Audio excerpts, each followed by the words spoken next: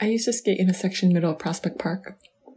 It was a perfect section for a beginner skater, a little uphill for resistance buildup, and a small downhill for a freeing breeze, but not so much where I'd fear for my life. Then it'd snow. And while the streets would be wiped clear of slush, it wouldn't be clear of black ice. I learned that the hard way. So I skated at a community park on a few basketball courts instead. The blacktops were smooth. I'd go around in circles, practicing lefts, rights, dodging the 8-year-old using his whole body to propel a ball from half court. Soon, the courts became too small for me to skate around, though. I grew bored of looking at empty courts, endlessly looping. I used to always venture to that same middle section of Prospect Park, and one day, I wandered to the southeast end with my board. I placed my board on the right side of the road, where the pedestrians were, strapped on my helmet, and headed west. The stretch started out relatively flat. I could cruise with a few thrusts of my leg. There would be an orderly array of trees to my right, providing shade for me as I embarked forward. About a third of the way into this route, there would be a peristyle on my left. I'd wonder why this structure existed. There would be white columns to entrances of the park. Boathouse has a similar architecture too. There was just a spattering of these columns all over. This peristyle in particular always had some party happening. Usually a wedding reception.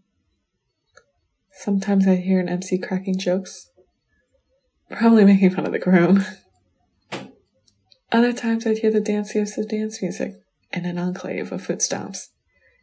It was peculiar to me to have wedding celebrations in such a public setting in this random piece of Brooklyn.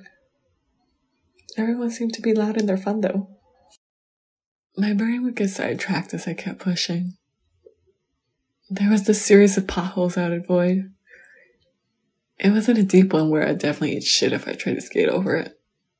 It was more a series of bumps and dips that made my ride a bit unsteady. I knew if I wasn't paying attention to my speed and the passerbys around me, I'd eat shit then.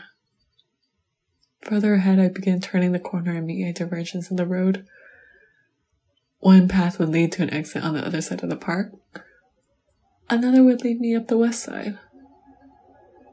That turn caved into the earth.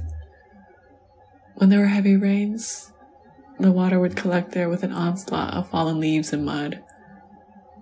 I'd continue paving my way up north, and it was all uphill. If I stopped kicking, there would be no blissful cruising. I'd just be fighting gravity. If I looked to my right now, there was a clearing of the trees and I could see the lake in the center.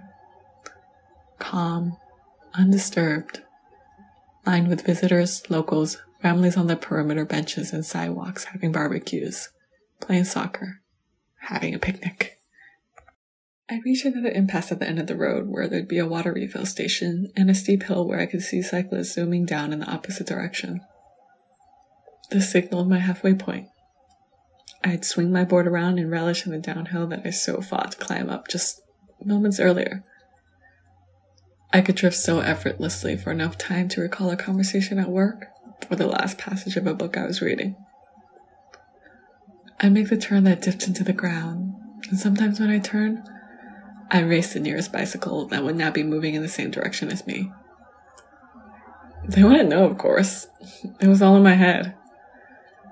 But I'd be so fixated on proving my wheels were faster that I'd steam past the trees, the couple reading on the grass, the party happening at the peristyle, and eventually, I'd be right back at the entrance I started skating at.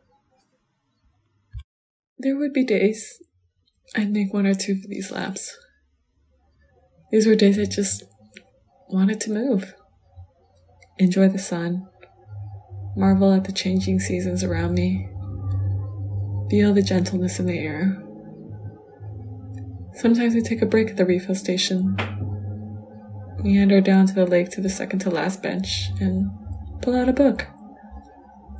If I grew tired of reading, I'd stare out into the stillness of the water, mind blank.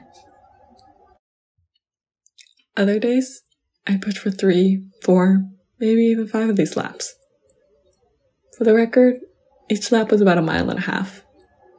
Contrary to what might seem obvious, it's not your kicking leg that gets tired after a while. It's your balancing leg. It's holding all the weight of your body, stabilizing it so it doesn't keel over as your other leg works to gain momentum. So when I pressed onto lap 4, lap 5, I was really pressing. I nearly stopped for water breaks, or maybe to catch my breath.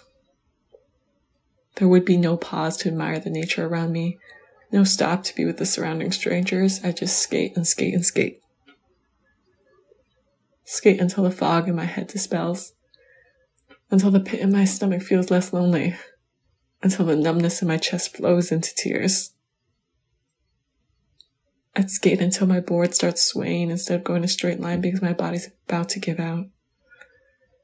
Until my legs are throbbing and I can no longer walk, but only wobble back home.